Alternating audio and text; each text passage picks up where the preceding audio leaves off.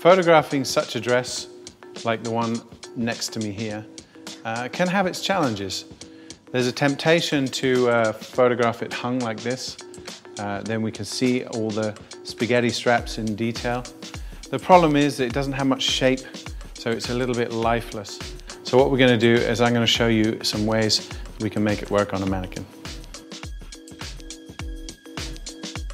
There's a fair bit to remove in post-production here, but what we can do is remove some mannequin elements so we're able to reduce that post-production a little bit. So let's start by taking the neck piece out, and then the back neck very gently.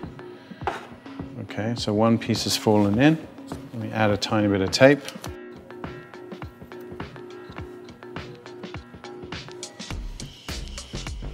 So with the pieces removed, what we have is a nice reference as to what it will look like once it's cut out. We can see exactly where the crossover on the back. So that's going to help us. Turning the mannequin around, what I can now do is dress inside out, putting those straps in a position that they were in before to match the front. So what we've done is we've switched the dress onto the mannequin, and what we've been able to do is shoot the front shot and then effectively grab that inside out picture of the back. These two images we can composite together to create that hollow man effect, or hollow woman in this case, effect, all just using the mannequin. We retain the shape of the garment and we get a nice shot that looks super realistic. This particular dress is probably a little bit too big for this mannequin, but let me show you how we can get around that. I'm just going to make sure the dress is nice and central. I'm going to use a tiny bit of tape here towards the back of the shoulders, and that's just going to keep these straps from falling down. I'm going to go ahead and remove some pieces.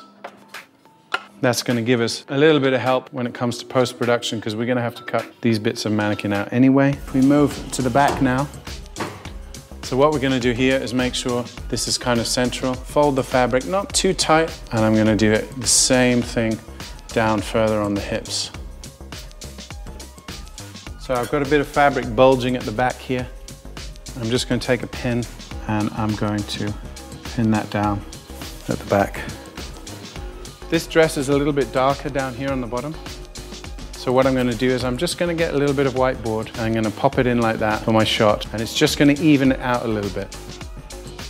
So even if the dress is a little bit too big for the mannequin, what we can do is we can use some pins, some clips, not too much, but we can help that dress fit better on that mannequin.